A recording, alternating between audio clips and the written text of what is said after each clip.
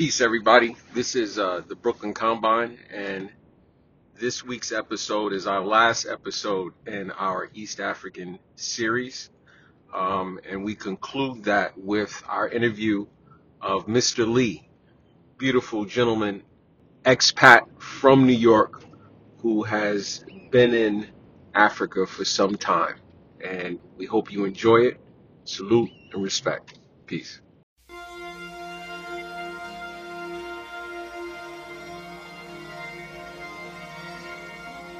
Yo, Chuck, run a power move on him.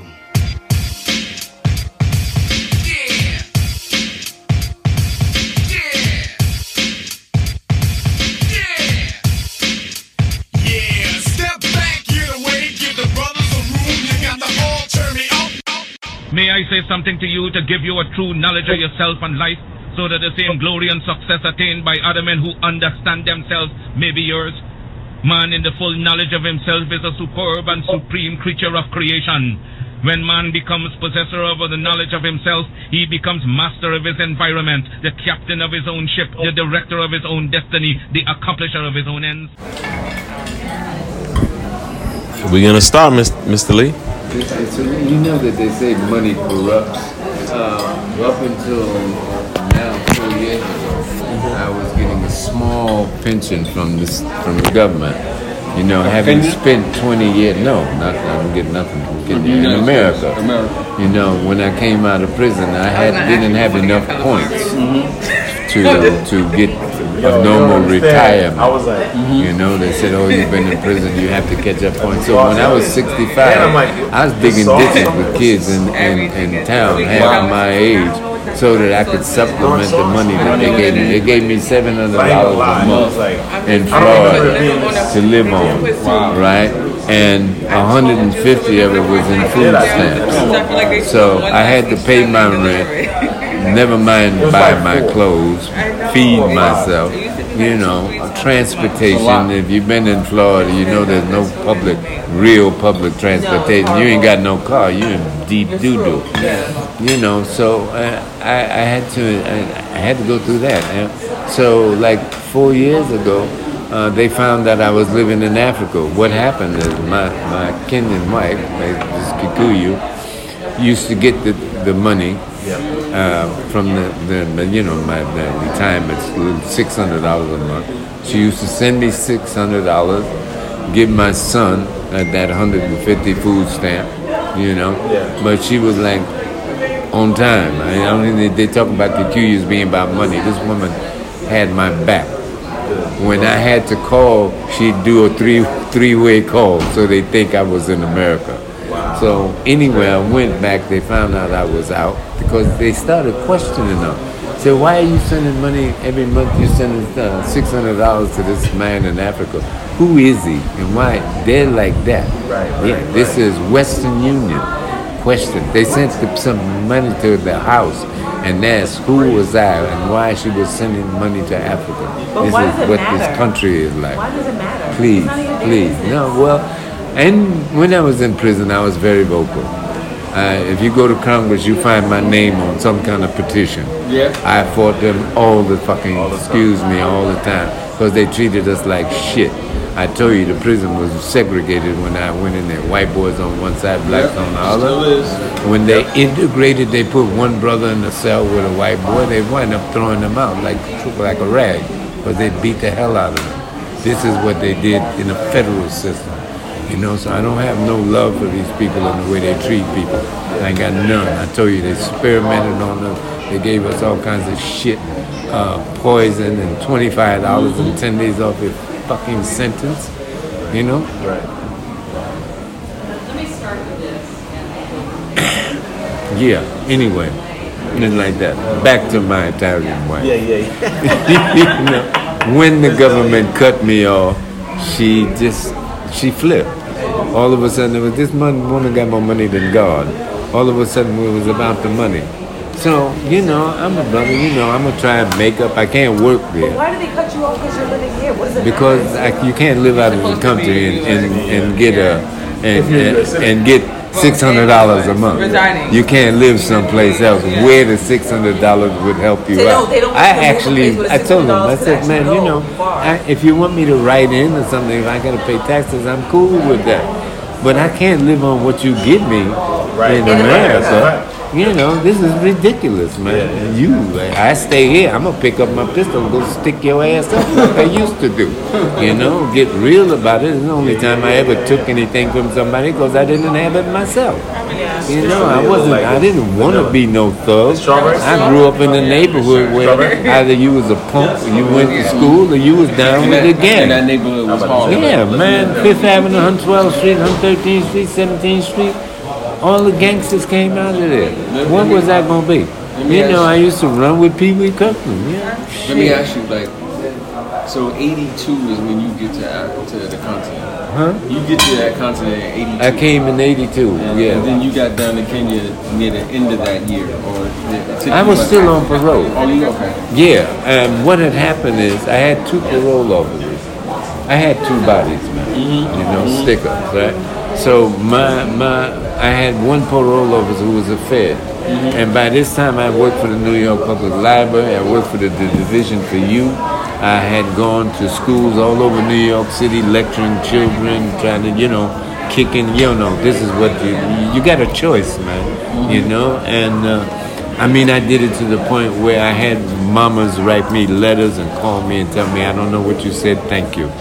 You know, so, you know, I'm thinking God has blessed me, man. I'm able to change the, you know, the thinking of some of these young brothers and sisters. You know, I somewhere along the line, I got the idea like it's supposed to be in Africa. We're responsible for all the children in our village. And I feel responsible for every child of color in this world. White boys also. You know, I ain't really mad at them because I know they don't know no better. They've been drummed in to hate you from Jump Street. Their parents have picked it up and they pass it on. I understand that. You know, I get mad at you when you get old enough to know better and you still treat me like that. Then it's on. You know, it's on. You know. So it's been like that. Anyway, this woman went ape shit on me when they cut the money off. And, you know, it was like, I thought, you know, I said, you know, I can do better in Africa than I'm doing. I can't work here in Milan. They won't give me a job. If I take my turban off and walk down the street with a baseball cap on, they look at me like I stole something. I'm telling you. The only black men I seen working in Milan were security guards. They were as tall as you are, black as ink. You know, came from the Sudan someplace. But I'd never seen a brother doing a regular job, you know, in Milan. Never saw it, you know. And every time I took my turban off, I had a problem. Somebody looking at me. I walk in the shop. A number of times I told her, I said, why are you following me? What's up with that? Yeah. You know, all these people in here, you gonna follow me around? You got to be out of your fucking mind. I really get irate. I don't care. I get really angry when my people treat me like my oppressors treat me. Anyway, it got to a point where I said, man, I'm not living like this, you know, it just ain't happening, I'm going back. Oh, but if you go back there, then it's not good. We got married in the Masai Mara, Masai ceremony. You'll see that in my thing also. Big. Yeah, all my friends from here got on trucks and planes and shit and came. You know? Yeah, they did. They literally. Anyway, I decided I'm going back. You know, I came back here, and you know, no money, except for I had maybe 2 cents saved up, and. I get them all the time. You know, I don't have a hustle. I'm an ordained minister. Really? No, non-denominational. What I did is I hooked up with a church in the States, right? That gave me a license. You know, when I worked for the United Church of Christ, they sent me to seminaries, 6-month crash course, seminary course. You know, just to keep me. Right. You know the United Church of Christ, you know these guys, you work with them. Well, they hooked me up. They sent me there because I was after I got out of prison. I went to work at a conference and retreat center in Wappinger Falls. I know you might have heard of that.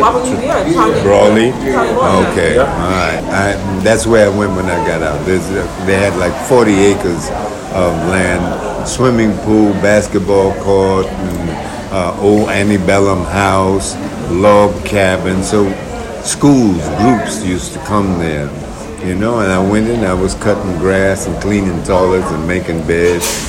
And I went to the director and told her, listen, I have some ideas I'd like to do working in the prison system.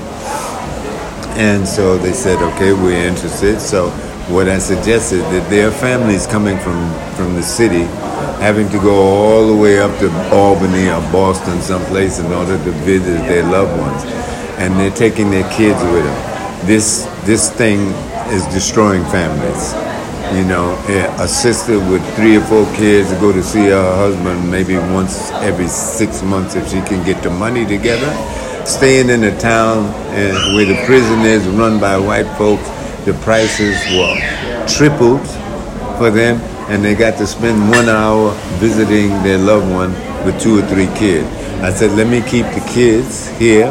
I'll drive them there myself so they don't have to take the bus. The sister can sit down with her husband. This had not been done before.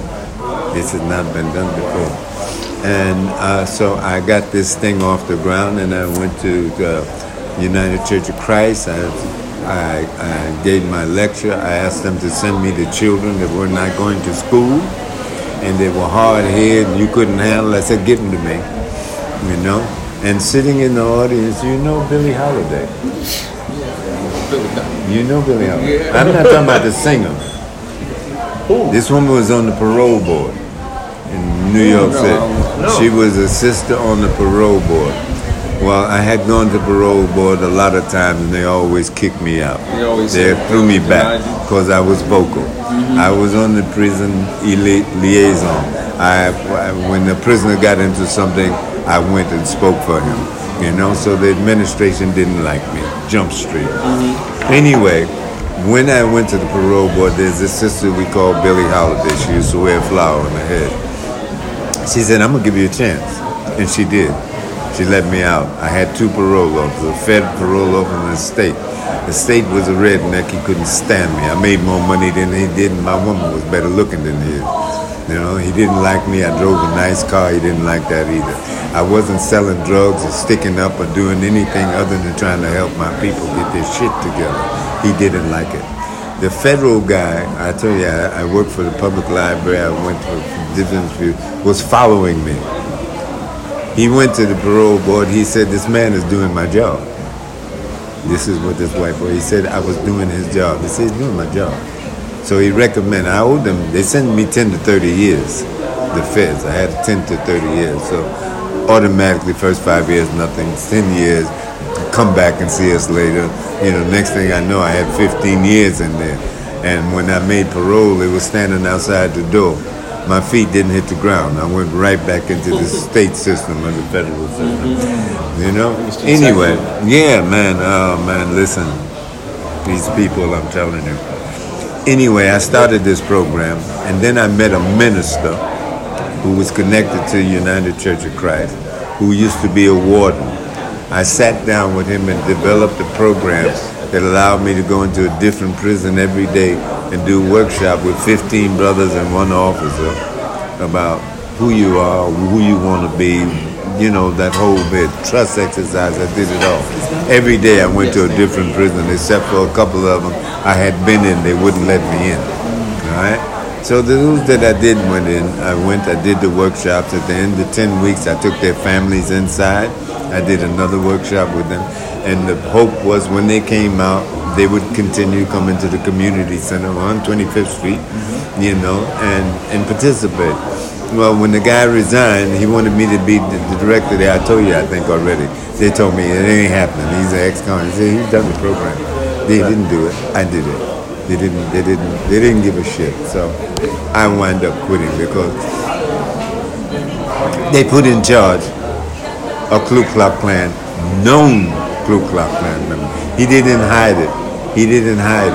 He used to want to search people's wives. He was such a pig. He was so disgusting that this is who they put in charge.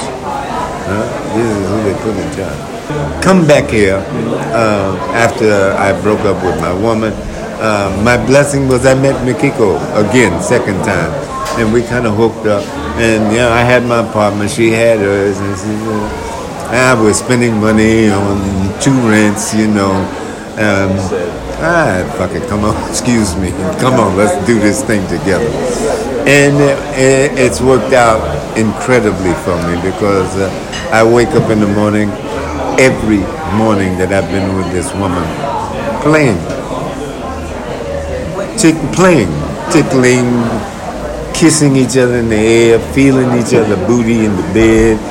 Every morning, she wakes up like, sometimes she's laying on her back, throw her legs up in the air, jump in the bed and go, come on, Mr. Lee. Oh, I'm sorry, did I wake you up?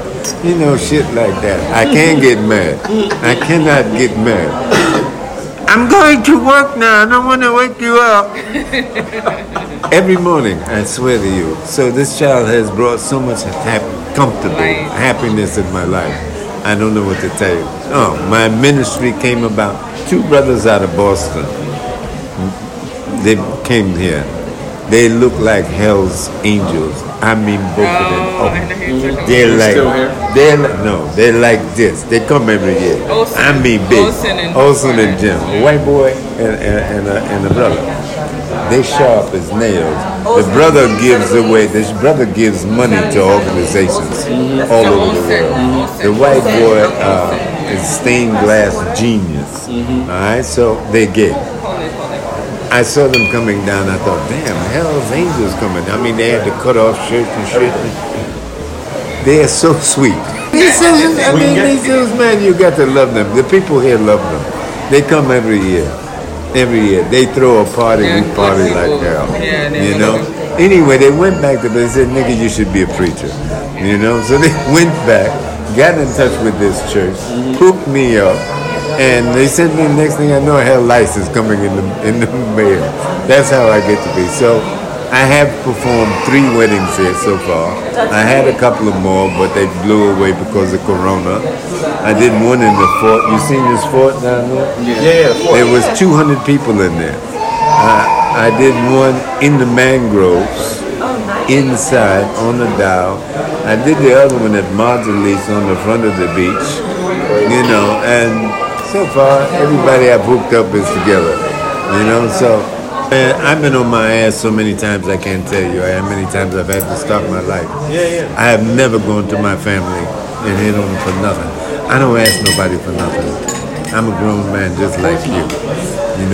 If God make fit that my hustle gonna pay me, I accept. But I don't ask nobody for nothing. Respecting I can't do it. I don't do it. She'll tell you. I don't do it. I don't do it. I can't do it. I ain't built like that. My father told me never would some man, government send food to my house and feed my children. You made us look fly. You fed us. Look. What? That's automatic. I grew up like that. My mother would not let you come in the house and not go out hungry. My mom wouldn't. No. You come to my house, I have to feed you what I got. No, man, listen, I'd be honored to it. What you guys doing, I love it so much. I don't care nothing about getting paid.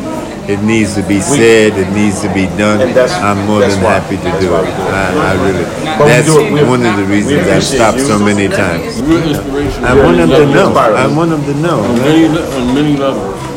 Just showing us that you can live. You can be free. No, man, no. Change your mind, man. You can do it wherever. And on your own terms. And you build community. And this is very inspiring and many. Thank you. I just been listening. Thank you. Wait, hold on. Before we continue, Mr. Lee is a music dude. I know you're a jazz guy, so it gotta be something from Billy. Give us a song. Yeah. Give us a song to go to take a break. Which song do you want? What? I don't remember all the words because I have Oh, you don't short-term have to memory sing left. it. You can just tell them. Oh, Yeah, we got if you want to play sing it, if you want to It's sing gonna be a it, break. then- It's gonna be a I break. apologize. That's it. He said, No, that's the name of the song. Oh. I apologize I by Billy apologize. Eckstine. Okay. Yeah. I gave just this line. I gave this line. If I made you cry when I said goodbye, I apologize. Forgive me from the bottom of my heart, dear. I apologize. I like that song so much, man, you know, but I keep forgetting the words. But I love the sing. I told you I do it in the bathroom. If I made you cry when I said goodbye, I'm sorry from the bottom of my heart, dear. I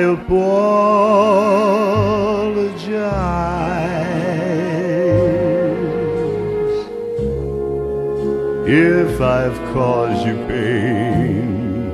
I know I'm to blame. Must have been insane. Believe me, from the bottom of my heart, dear, I apologize. I realize I've been unfair to you. Please let me make amends. Don't say that you forgot the love we knew. After all, we were more than friends. Give me back your glance. Give me back romance. Give me one more chance. Forgive me from the bottom of my heart, dear. I apologize.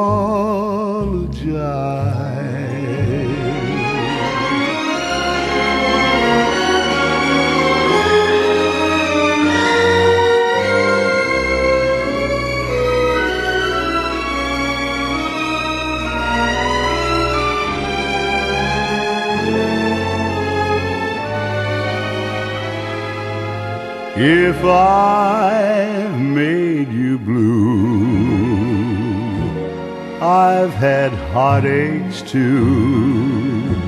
Now I beg of you, forgive me from the bottom of my heart, dear. I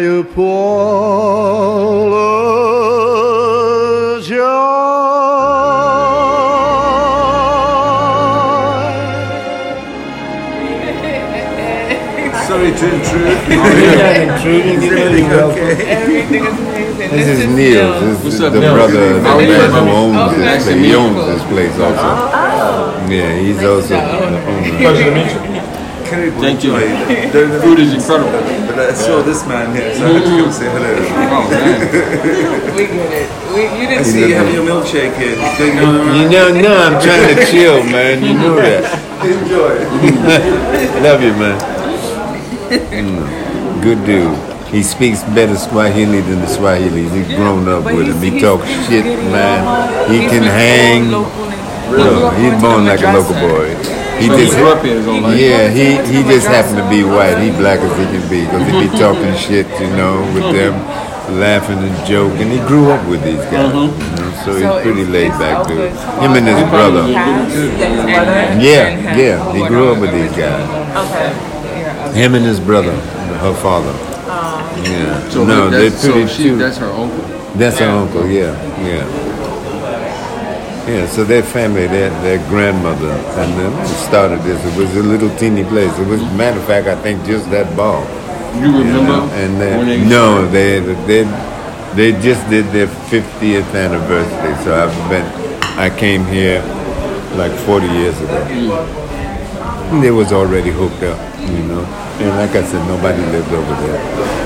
Island was empty. Couple of motorboats, you know. What year was the first year that you came to Mama? In 1983. Wow.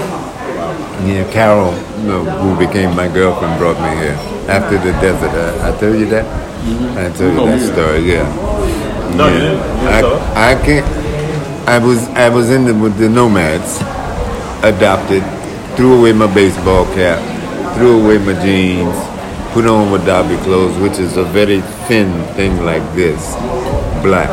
This is what they wear until they have ceremonies of Wadabi. Have you seen them in National? The guys with all the paint on their face. Okay, these guys are like amazing. Living with them is like living with people from Mars. Anyway, I came back here and I don't know, I've met a lot of people who would be considered famous people for people who live in Africa. I met them all. What's his name with the alligator in the mouth? No. No, we had our own guy, this guy. He just died in the States. Anyway, I met Desmond Tutu at the airport one time. He rolled up on me. Yeah, he rolled up on me with his entourage. He's looking me up and down and he's going like, who are you and where you from? I thought, alhamdulillah, Desmond Tutu, you're talking to me, I couldn't believe it. But we shook him. I met the president on the airplane. When I got kicked out, I told you I got kicked out of Ethiopia as a spy. They thought you was a spy? They thought I was a spy, yeah. They're in here. No. In Ethiopia, when Mengistu was there. I was there. I was filming in a place I wasn't supposed to film. So they rolled up on me, the army, and put me in the basement. I thought, right out the movies, baby, you know. I was making a video. They had the cameras with this big then, right? So I was making this video, and Mengistu was there, so you weren't allowed to have groups. 3 people at the most. I'm telling you, it was horrible living in that country at that time. How long did you live there? I went there for months at a time. I was with my old lady, and they been commissioned to come there and do a thing. So we traveled. I went from Ethiopia to the borders of Kenya and the borders of Sudan. You know, I've really seen the interior, but crashed in time. I mean, I rode donkeys in the mountains, all kinds of crazy shit. Anyway, they were going to Lalibela, and the guy didn't want me to go. Yeah, the guy wouldn't, the chair of the Tourist Commission didn't want me to go. He thought I was too controversial. He thought I was a troublemaker. You know, I walked around in this black gear, my head turned up, this thing on like this, you know, and he was like, no, you're causing trouble. So they didn't let me go. So there was an American girl there who was a friend of Carol and Angela, who was in charge of residence for visiting diplomats or, you know, anybody from the States. Not for me. But when they said I couldn't go, the thing was, okay, well, what are we going to do with Lee? So hotels were out of the pocket because the security was seriously heavy. You couldn't go to the movie or the post office without being searched. You know, they had been cut off from the rest of the world because of this communist thing. And so you get in a taxi cab, the guy would ask you not to slam the door. Everything was falling apart. There were shops were closed. People didn't trust their neighbors anymore. It was a very serious thing. So I ended up hanging out with a group of artists, intellectuals, who met at a coffee house and, you know, had clandestine meetings about how the hell they're going to get rid of Mengistu. Very serious, these guys. I met a lot of Ethiopians during that time. Anyway, I get arrested. What a transition. He's like, anyway. I'm trying to go back to the story where I got that. Yeah, after questioning me all night, they didn't beat me, thank God. They just kept asking me. They couldn't believe my. You know, they used to put extra pages in your passport. Mine was like an accordion. When you open it, it went. So they saying they couldn't believe. And when I laid my story out, listen, man, I come out of Harlem. You know, I'm even. You know, you can look. I'm an ex-con. You know, I'm here with my woman. No. They looked and they said, no, you have to have money. How did you go to all these different, I'm hitchhiking across Africa. How did you go to all these countries? You don't have money. You must work for the government. What are you doing in this government house? You know, I mean, they was on it. So that poster you see in my house of that Ethiopian, that's the man who took that name's Haile Selassie. He was the ambassador to the United States. And when Mengistu took it, you know, these guys lost their jobs. He used to be, you know, close to Selassie, as this other guy, a friend of mine, is coming. And so he wrote the phrase, 13 months of summer. And he was also a photographer. Anyway, they got in touch with him. He explained who I was. They put me on the plane the next morning with Moy, the president of this company. You know, you have to go out, so you go out. But I met Moy. You know, it's just I had enough power behind me to get me the hell out of there. He substantiated my story. I was there, you know. Yeah. So I got out. I went back a year later. Mengistu was still there. I got from the airport to the taxi stand. They arrested me again. This time they put me right on the plane. You know, no, you wait here. When the next flight out, your ass is on it. So I had been blacklisted, which my Ethiopian friends went, yes. You know, they were very proud of me. You know, that's my Ethiopian So you have the Ethiopian family? No, I go back all the time. Oh, now you go back? No, yeah. I mean, after that passed, when Mengistu left, I was married. I got married in 1990, and my son was born. And my wife is a Kikuyu. She's from here, so and she had pull also because when she was here at that time, the Kikuyus was running shit. So she'd send my passport to give it to somebody in the morning, 12 o'clock, it'd be on my plate. You know, I didn't have to worry about nothing. She knew everybody there was to know. Just like when she hit Florida, the next thing I know, she knew the chief of police. She knew this one. I'm going like, when I went there and I beat up her boyfriend, I didn't have a choice. He challenged me in front of my son. You know, they had an apartment. The apartment's in my name. They got condo. My name is on it. My son is there.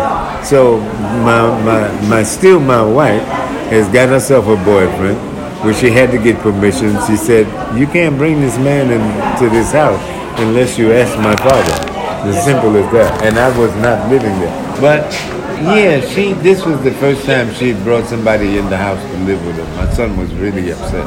He didn't like it. Yeah. He didn't like it at all. But I had a key. So I go, you know, nighttime, me and my son go in his room, you know, playing games, smoking a joint together. My son was grown up now, you know, and he kept telling me, he said, man, I don't like this guy. There's something strange going on. And I'm going, I can't do nothing, man. You know, it's your mama's choice, you know. You know, I got another wife also. So I can't tell her what to do. We tight, you know. And I got her back. I did talk to him one day. I said, listen, man, you know, I'm grown up and my woman is grown up. If she chooses to be with you, that's her. I said, but please don't hurt my son and don't put your hand on my wife because she's still married to me. So until she, you know, decides she don't want to be married to you, don't touch her. Really? So, but yeah, he was big white boy too, motorcycle. I couldn't believe this woman, Kenyan woman, almost in there with this white boy. You know, it flipped me out. Anyway, I didn't show off, you know. I went in one morning. I spent the night with my son in his room. I came out. He came out and said, "I'm tired of you coming in here anytime you want." I'm like, "What? I got a key. Who you think you are?" No, I don't like it. He says, I'll take you and I'll take your son and whip your ass with him. I went like, oh, really? And he went like, and he did this to me. You know, when he put his hand up like that, I hit him in his throat. I threw my leg behind him and slammed his big ass down into the coffee table. He couldn't believe little skinny nigga like me. Wait, this is knocked off him record. down. My son, I knocked him down. He fell in the coffee table, smashed it. Noise was like everywhere, you know. He fell down. I caught him between the TV and the camera. And I put my elbow in his throat, and I just kept pressing. My son came out of the kitchen with the longest book of knife I've ever seen. I didn't even know we had one like that. And he went to hit him. I go, like, no, don't, you back off, don't do this, you know. So by now they didn't somebody called the police. They come in, you know who they grabbed first? It was a black neighborhood. A white man in a black neighborhood. He grabbed you. You know, he grabbed me. And the cracker got up to me. He pulled a knife on me. He pulled a knife. I said, man, no lie. You know, don't do this. Don't tell him. You know? No, you pull a knife in there. Yeah, okay. You know, I carry a knife all the time, even now. I didn't pull it out. You didn't pull it out? You know, I didn't need to. He's just big and thought his bigness could not be subdued. No? Anyway, they locked us up. My wife bought, even my son, they locked all of us up. Even my son. No, not my wife. She wasn't there. She bailed us all out. Right? Got me a gangster lawyer, a white boy gangster lawyer. He was the lawyer for all the drug dealers in the neighborhood. I don't know how she met this man, but he had a black wife also. So he was like, white boy down, no, with the motorcycles and shit and hanging out. He actually took me to a strip club, all black. And everybody in there knew it. You know, I went like, yeah, okay. You know, I ain't down with the sitting on my lap stuff. You know, I just ain't built like that. You know, I don't know you. You come over and start doing this. I go like, I'm sorry, man. I don't do this one. You know, I don't. You know, I don't. I don't even. You know, I mean, I'm like this. I'm not even like the walking down the street holding hands. I'm just doing it with me, Kiko. But I don't need to show my, I don't be feeling on my woman in front of people. I don't like, but I do with Nikita because it's just different. But this has been my mind throughout all of it. Anyway, she bailed us out. We got out, went to court. Black woman judge, Mr. Harvey. I am so proud of you. I'm sorry. I'm looking to see who she talking about. Right. She go for swallow on the weekend with my baby mama. She knew my wife. This African girl moved. I'm telling you, she knew the judge. Not only did she know the lawyer, she knew the judge. The judge said, "You go back to Africa and continue your work." I went like, "Yes, ma'am, thank you." You know, I mean, so we go for swallow on the weekend. It's like that. No, so they gave me my thing and let me go. I had to tell you also how I got to Africa. And I came back from Africa the first time when I left. I had permission. That's what I was telling you. I had permission to leave from the parole board, Billie Holiday, to let me out. So my wife had been to jail, been to Indonesia, came back, got pregnant just before I met her, and lost the child, and the guy left her sponging. So she had him in court. All this time, I didn't know this when I met her. After we got married, she told me, "I'm suing this guy, and I've included you in the suit as a grieving husband because I can't give you children. So we're going to get this money." So she's continuing with this suit. We got $50,000. In 1982, that's a hell of a lot of money for a brother just out of prison, living in, like that. I was making good money though because I was working in the prison. So, but she said, "What do you want to do with this money? Do we buy a house or what?" I said, "Let's go to house." I said, "Let's go." That's how I came there. We went to Spain first. She had lived in Japan with a Japanese family. Big time. The guy had a radio station. Had been in the war, was a captain and all that shit. They met us in Madrid.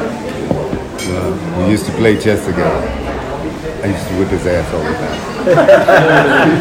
she said to Lee, you have to let him win. So I went, okay, I let him win.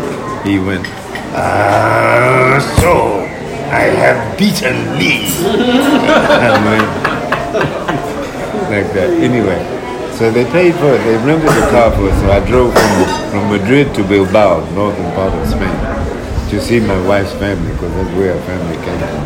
She didn't speak Spanish. I spoke Spanish. You speak Catalan? Huh? Speak Catalan? Yes. They were from the bunch. Not Catalan, Basque. Basque. Basque. Okay, Yeah, it was Basque. Not a region. Yeah, beautiful. No, beautiful. Me, 2 years out of prison, and all of a sudden I got a passport and I could leave. It was like God shining the light on me. Yeah, I bet. I got it back up. Why I wanted to come to Africa. For the last 7 years I was in prison, I had a National Geographic map. The one that they put out every year on Africa with the little faces on it. I know you've seen it. Wow. Yeah. I crossed that thing in my mind so many times. I believe in dialectic materialism. I believe that what we can do in our minds, we make reality. Like this table we're sitting at. I believe it. I believe it. I believe that my crossing and wanting to be a good person got me my prayer that I would come to Africa and do it just like I did. I hitchhiked. I climbed mountains in Cameroon with mountain climbers. You know, I mean, I've been so blessed. You know, I stick fight with the Soma stick fighters in Ethiopia. You know, it's like, whoa. You know, there's this guy standing on the side. You can't hurt Mr. Lee, but you can stick fight with him. They carry these long sticks, you know. The winner, and when they do this, what they do, they bring these different villages together. All these guys are like, they're like this big, tall muscle, and they carry this pole with the phallic symbol on the top, and they meet. All throughout the year, they meet and they fight. And they wrap themselves up with all kinds of shit. You can break arms and crack them, but you can't kill. You're not allowed to kill. So you like... You're not allowed to kill your opponent. That's enough. If you kill your opponent, they banish you from the village. Serious shit. Yeah, they put you out. Broken legs, arms, all yeah, that. I tell you, I want you to try. They say, okay, but we're not going to let you get hurt. So they caught me stick fighting with these guys. I used to walk around with, you know, we didn't have no little tape recorder, the one you press the button. And I used to put it on, I had this black stuff on, right? And I used to put it on myself. So I would go around and everybody in this camp could play a thumb harp. It was the most amazing thing. I mean, they just passed it to somebody. They would do this. So I was recording it, but they didn't know I was recording. So I came out one morning out of my tent, and I put it on, and I was walking through it. And they were doing like this. I mean, these are people who are living in the bush. I mean, they're carrying guns. They're fighting for their cattle. They pan gold. This is today, like 1,000 years ago. They lived like that. Just look at the book. When you come in the house, you see them in the book. Just blew my mind, man. Blew my mind. Anyway, I stick fight with these guys, and they recorded it anyway. You want some more bread? I mean, we would go places where the women were not allowed to go. So in that book, stories that you see come from me. You know, because I was allowed to go with it. Right. You know, and I'd taken a turtle with me. I was allowed to go. I come back, I relate. Okay, this is what they're doing, blah, blah, blah, blah, blah, blah, blah, blah. So a lot of the things that she wrote in this book, the pictures I showed you on those 2 pages, one of them is an altar. Are you it's where the head priest sits there. Yeah, and so we didn't have one, so I sat there, you know. That was almost a premonition. Oh, man, no, yeah, I'm saying, you know, all the things that I dreamt of doing, crossing rivers, climbing, doing shit that I had never dreamed of doing, I did. I mean, I wound up in Nairobi. I did more fashion shows in Nairobi than anybody in the 80s. They had nothing. They had no union. They had no. I got my girlfriend together. I got her girlfriends together. I go and I had live bands, Stilt Walkers, Fire Eaters, and shit. And I'd go to the hotel and said, "Listen, this is what I got." You know, I started the first lunch band at a hotel called the Norfolk. They had nothing. I said, "Man, let's jazz things up." So I had some friends, all musicians. I hooked them up, took them there. They started doing lunchtime jazz. Never done it before. Come on. Out of Harlem, come on. My experience was I used to go to Ebony fashion shows. This is all I knew about. And I also, you didn't see my clippings. I used to organize fashion shows. I used to get in them also. You know, I did one with a 6-foot white girl. I had on a white suit, white everything. And we did a Fred Astaire number at the Hilton in Nairobi town. Freaked them out. They couldn't believe it. You know, they weren't having it. They had nothing. They had no fashion shows or anything. Yeah. No, I had a ball coming in. And I did a lot. I used to sponsor artists. For me, it was like, God has given me something I want to share. You know, so brothers I'd meet who were artists and didn't know about, I'd go to the French Culture Center and sell them. I had a friend that worked at the newspaper. I'd go there and say, "Listen, you know, I want to do this." She'd say, "I got you covered," you know. So she'd do a splash in the show. I used to do chicken dinners like, what do you call it, when you go and do services services to other people's food. Like they contract me to do chicken dinners. You know, so I would do chicken parties. He put in, he's done it again. He done his chicken party someplace. Catering. You know, catering. Yeah. No, so I did that. I used to work for a Catholic organization called Ndungu, working with children who were having problems at school. They did me that. No, I found myself here. I had a drug program here. I'll tell you that. I think we went down the drain because they stole all the money. You know, but I tried. I think I put back, particularly in Africa, more than I got. But I got everything from it. I mean, financially, something like that. It wasn't about, I didn't get no money. You know, but I think I helped a lot of people, and I feel like it's a blessing for me. Is that Frontiera? Yeah. But which one? Is it the Frontiera or the other one? Huh? Give us another song. Okay. Before we continue, give us another song. Okay. Sometimes I'm happy. This is for who? Sometimes This is a lot. So we need 2 bags because I'm back with my disposition depends on you. But we're not going. What else can I do? I'm so loving you. So it's just us two. Whatever we do, we'll do. I don't know the word. I just make shit up. Yeah, that's beautiful. I just make shit up.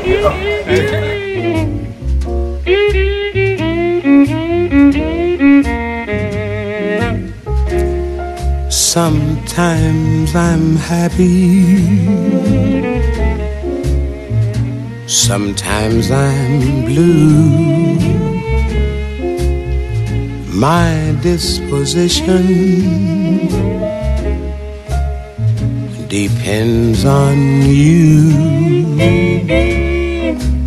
I never mind the rain from the sky if I can find the sun in your eyes. Sometimes I love you, sometimes I hate you. But when I hate you, it's 'cause I love you. That's how I am. So what can I do? I'm happy when I'm with you.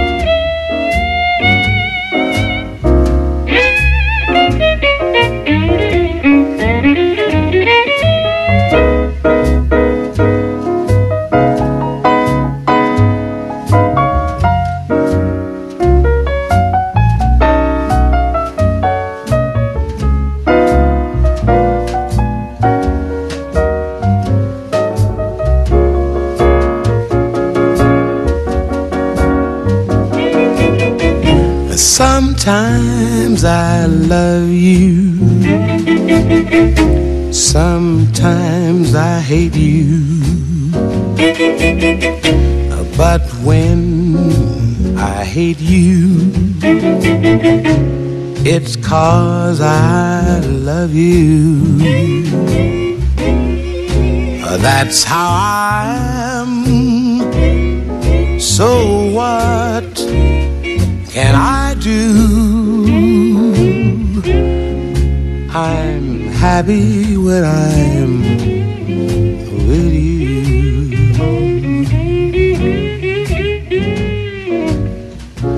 I'm happy when I'm with you.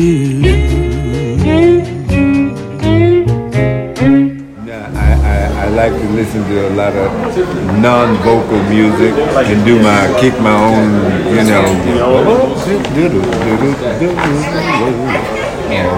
this is all so that's why they oh, let me see. If you stay here, I can do this. Prior, they have enough seats for you. Somewhere over the rainbow. Which one is fly? Oh, I can see which is the style. Mr. Lee, why can't I? One day I wish upon a star. I wake up where the bluebirds are flying high, where troubles melt like lemon drops away from the mountain top. That's where you find me. Somewhere over the rainbow, birds fly. Somewhere over the rainbow, why, oh why can't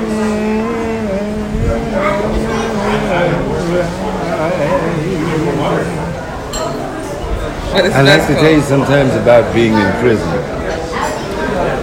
And if you're going to share this with young people, this is what I like to hear. Fucking horror stories. Horror stories about a system that puts you in a position where they don't want you to change your life. They don't want you to grow. You know, this is one of the things that I've learned lately. I had CID put on me here in Kenya. You know, it's like the CIA. You know, they put a guy on me. They thought I was a smuggler. I had like 2 or 3 girlfriends that worked at airlines. so I'm serious. Wait, at the same time? Yeah. My wife worked for the airline. My sister worked for the airline. And I had met. I got married to a Dutch girl, also in Zanzibar. Matter of fact, that's who I married in Zanzibar. Anyway, they put this guy on me, right? So, anybody in the neighborhood knew. I said, man, this guy's undercover police. Lee, what the fuck you doing? I said, man, I ain't doing nothing wrong. You know, I'm smoking my ganja, and the nigga smoking with me.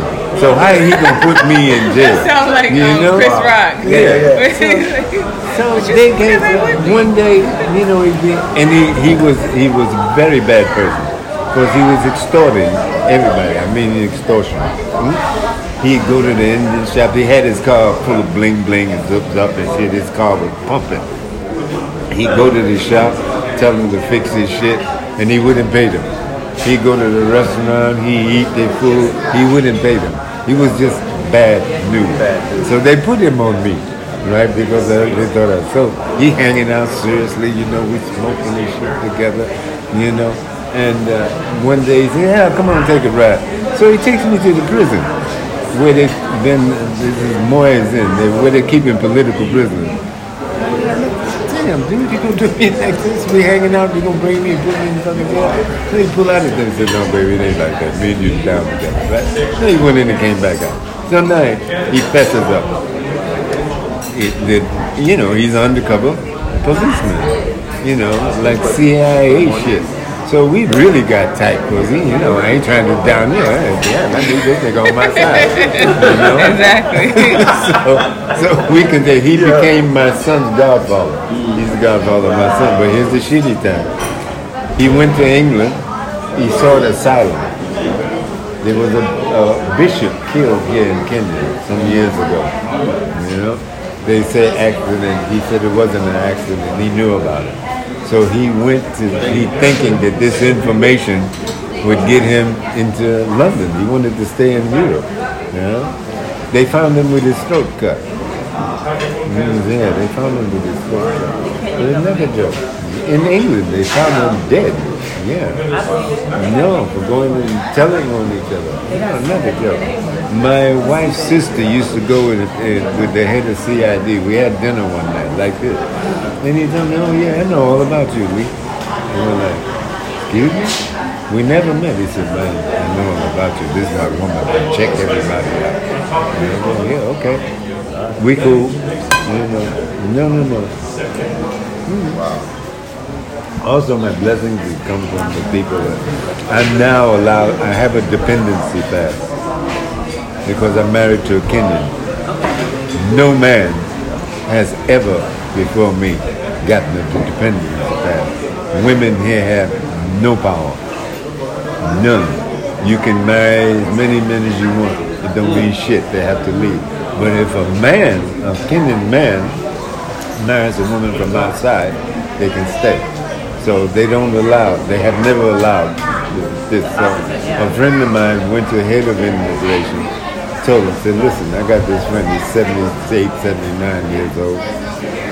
He's been working with children, he's been putting back in the community, we love him here, and he's been married for all these years, and every 6 months he has to leave. He said, send him to me, I want to meet him. Also, he smokes ganja. It's okay, send him. So I went, put on all my white, put on my turban. I went in, she went, so who are you? I go like, I'm leaving. Hey, this one, sit down. She asked me a few questions. She said, give me your passport. Bam, stay here forever. Stay here forever. Yeah, that's how I get to stay here forever. I went downstairs, I bought all the roses I could carry. I went upstairs with a bunch of roses like this. Thank you.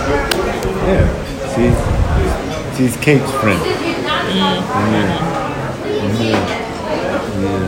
Kate is the lady who I was saying who has travels throughout Africa and has a representation of artifact. And she's, how old is Kate? She lies. She was an old woman I met her 40 years ago. She was already an old lady. She swears she's 75. I said, ain't no way in hell you're 75. You was old when I met you. And she's beautiful. She's an Australian. Love black men.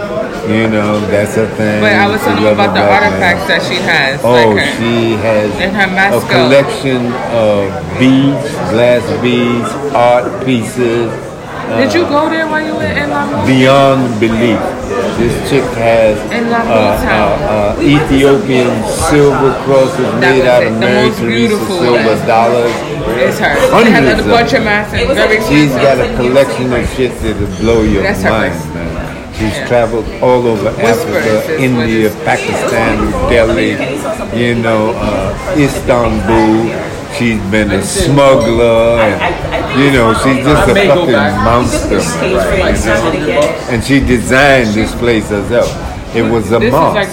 She's the only person given a mosque, and you turn it into a restaurant and a club. A mosque? The Aga Khan gave it to her. She's not a joke, this old lady, man. She's not a joke. No, sorry you didn't get to see her play. He does. So, Satan. Satan. You know him.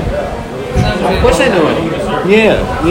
No, he called me today and asked me to pass my. He found out you were here. He found out you and I played chess. This is such a small. I need a rematch. No, I don't get it. No. Once you've been whipped, you're whipped. That's all I know it's easy to say that when you don't play again. Right. True. It's easy to say it when you win. I knew I was gonna beat you. I learned. When I got busted in California, I was chained to the guys that kidnapped Sinatra's son in L.A. So I'm on the chain with these guys, and I actually met Gladys Tower, that attorney. Anyway, I'm in this little jailhouse in L.A., and I meet a real a Native American Indian, their hair down and braids and all of that. He taught me how to play chess. Yeah. I love chess. I just didn't play. He taught me how to play chess. And when I beat him, he said, now you can play. Yeah. So when I was inside, I used to play. We used to bring in chess masters. We used to have tournaments. I got to be pretty good. Yeah, I really like chess a lot. No, I know you got it. So I wish I played more. It was I my life where I played a lot. Yeah. This is the first time I played in about 6 years. Yeah, I haven't played. I haven't played. We had a friend who died. I think that was the last time I played. Yeah. He was like he just what he did. Yeah. That's all he did. I used to It was funny, and I did with him one night. I beat him like in record time. Yeah. And I was like, played him again. You play with the clock. I was like, I'm not playing no more. I was like, I don't really need to. It's nothing I need to prove. And he was like, man. And he would walk around with your chessboard. Big up my man George, I got it. That's such a sweet That's soul. what's happening now. I knew that. But he literally, but he was just such a beautiful person. Every time he'd be like, yo, George, my nickname. He's like, yo, man, you playing? And I was like, nah, there's no need. Like, I was like, yo, this is bullshit. He's so mad. He played everybody in the office. Beat him. Yeah. And he wouldn't let him play. He wouldn't play him again. Oh, you beat George? I told you. Oh, this was recently. It was so funny, yo. Yeah. He tracked me down with the chessboard. Like, yo. Damn, I miss George. I knew that. Actually, you beat him and don't let him get back. Yeah, he was so mad. Yo. He's like, yo, that was a fluke.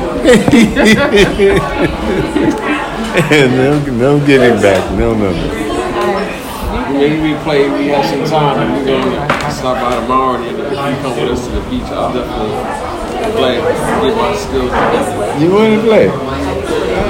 Like I said, I haven't played it forever, and he caught me just right, I smoked the joint, I was feeling mellow, I got in there. Because he plays all the time. He's been teaching kids to play, I was glad I went to the buddy. Yeah, I think one of the things I picked up and learned is appreciation of anybody that stands up for who they are. So I feel why I can't applaud you. Why I cannot say to you, man, what you've done and who you are is over the fucking top. I love it.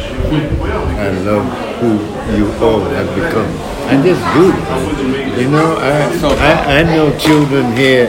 I had a child working for me one time, put my fucking ice trays in the bottom of the refrigerator. I cried, man. I'm thinking this child don't know what a refrigerator is.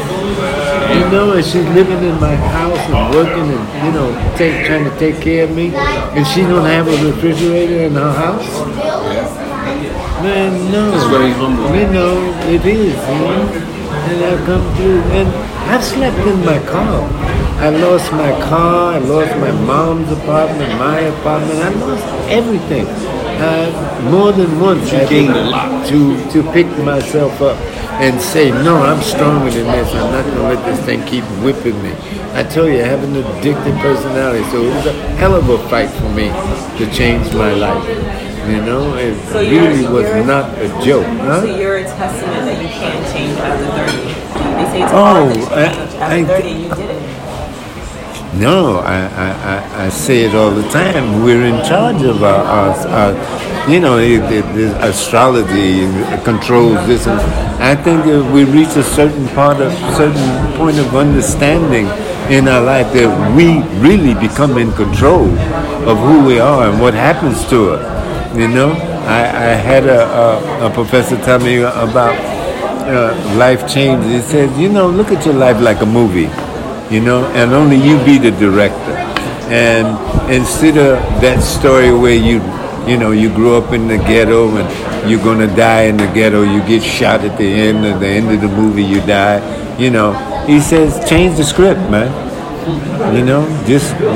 Change the script.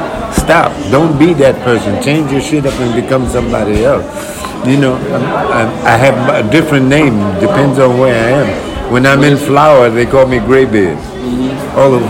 Anybody that knows me in Florida say, "Oh, that's Graybeard."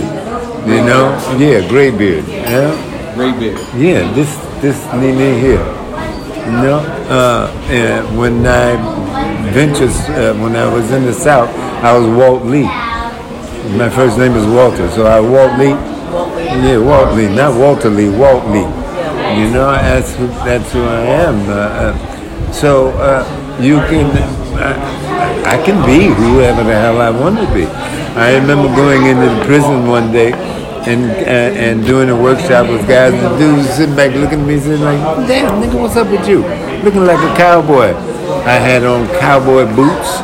I had on my jeans. I had on the Indian type hat, the round with the thing jigging. And I said to him, when I was a kid, I always wanted to be a cowboy.